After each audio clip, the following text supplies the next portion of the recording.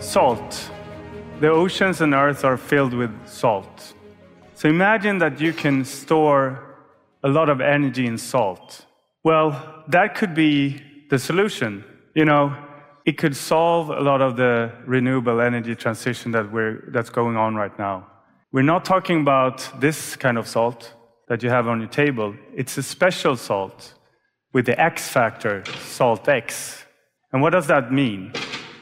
Well, it means that it has this way of not clogging together once you cycle it back and forth.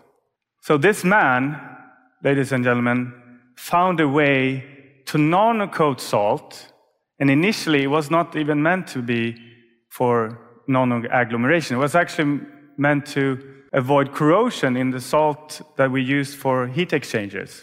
That's a typical way you actually use nano-coating.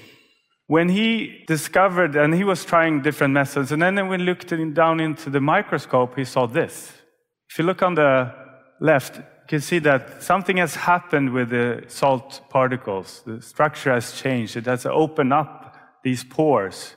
And this is what makes it so unique. The nanoparticles avoid agglomeration, not only corrosion, but actually the salt clogging together, like you see on the right side here. It becomes a bigger and bigger crystal, so you can't even dissolve it after a while. So that's the invention. And this is what we patented worldwide. And this is the unique thing about SaltX IP. And we can package this salt in any different way, shape, or form. In these glass tubes, for example, or in a big tank with large-scale energy storage for grids, power, wind and solar. And together with an amazing team, we have a diversified team that have grown from 24 people up to 35 almost. We can work with these customers. We have secured these big brands that you see on the screen here.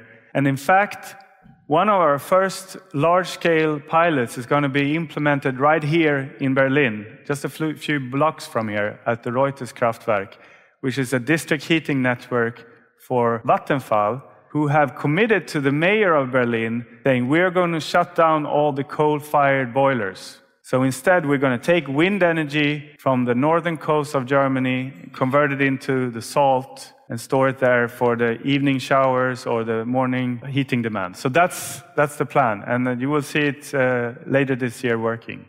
And this is not us thinking about this as a good idea. Bloomberg, 2 weeks ago, gave us a very nice, prestigious prize as the new energy pioneer in New York, and I was there to collect it. I think actually, John, you tipped them off, so thanks for that. I appreciate it. Now, what we can do with this is amazing. It's everything from small-scale residential in heat pumps, air conditioning devices, or solar panels, like you see here, the kilowatt hours, to large grid-scale solar and wind power for megawatt hours, gigawatt hours. This whole room could be filled with salt. Imagine that. So what we're offering now is a very cost-effective, totally scalable salt solution that has a cost of a fraction of a lithium ion rod. We're talking about $20, 20 euros per kilowatt hour. So you can imagine salt being a very important puzzle of the transition to renewable energy. Thank you. This episode of the Eco Summit TV is made available by Hyperion Search. If you enjoyed this presentation, you may want to check out the This Week in Cleantech podcast.